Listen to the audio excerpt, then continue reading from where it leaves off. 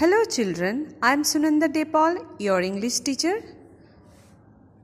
Today, with the help of science and technology, we have produced tools that help us fight crimes. Some of the devices are lie detector, computer hackers, DNA testing, cameras like CCTV, placed in banks, stores, ATM machines, etc. Now, I am going to tell a story, The Wrong House, which is written by James N. Young. This story, The Wrong House, is about the two rovers who were caught and how were caught by the policeman. Let us know.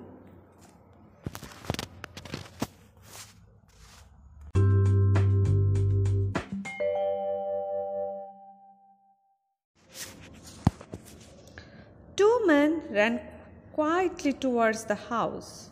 One of them carried a small suitcase. When they reached the porch, they stopped and listened. The night was dark and silent. One of the men took out a bunch of keys. They entered. By the light of the torch, they examined the room. It was a large living room. The furniture was covered. Dust lay over everything. One of the men spoke. "Well, Blackie," he said, "looks as if the family is away on holiday."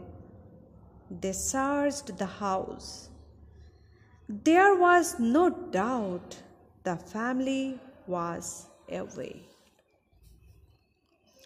Hasty Hogan and Blackie Burns were in luck.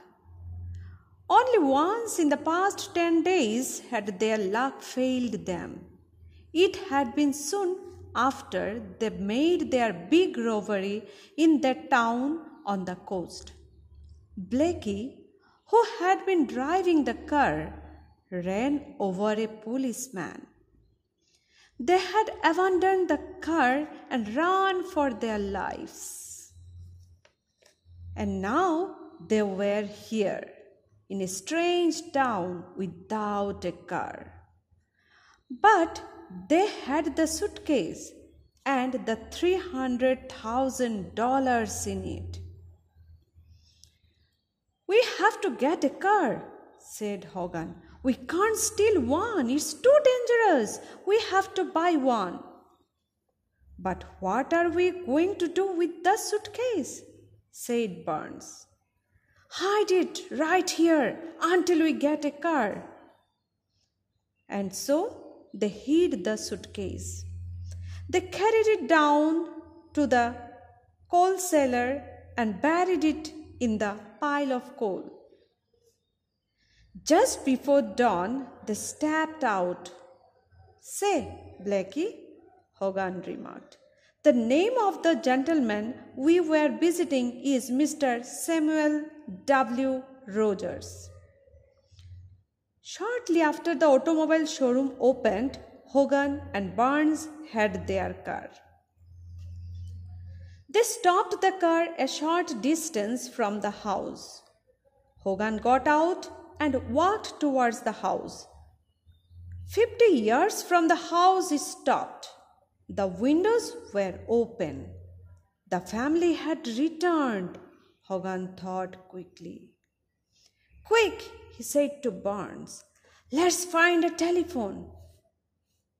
10 minutes later, Hogan was consulting a telephone directory.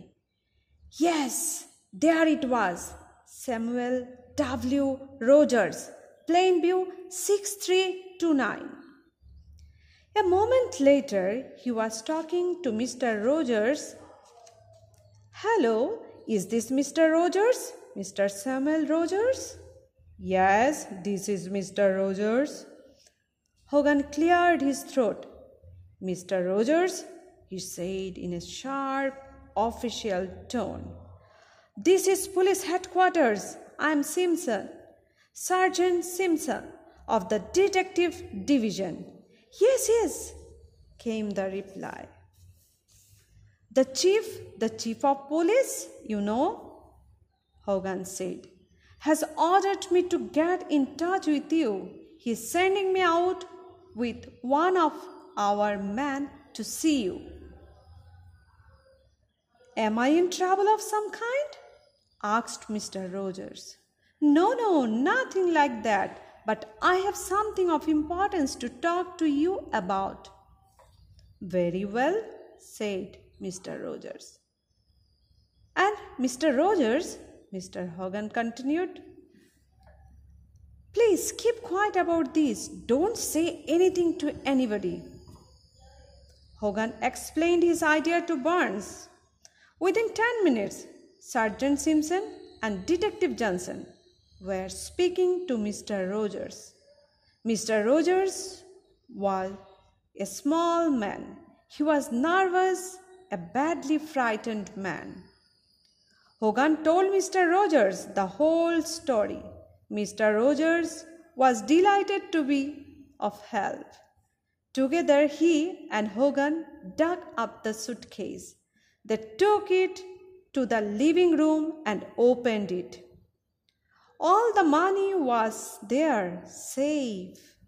And now, Mr. Rogers, Hogan announced, in his best official manner, Johnson and I must run alone.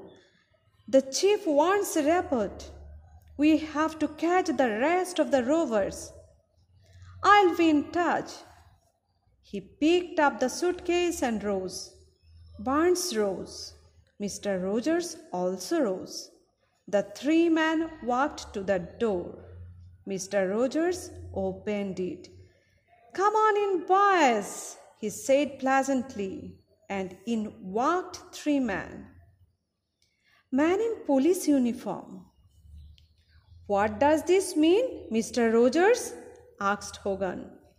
It's quite simple, said Mr. Rogers. I am the chief of police.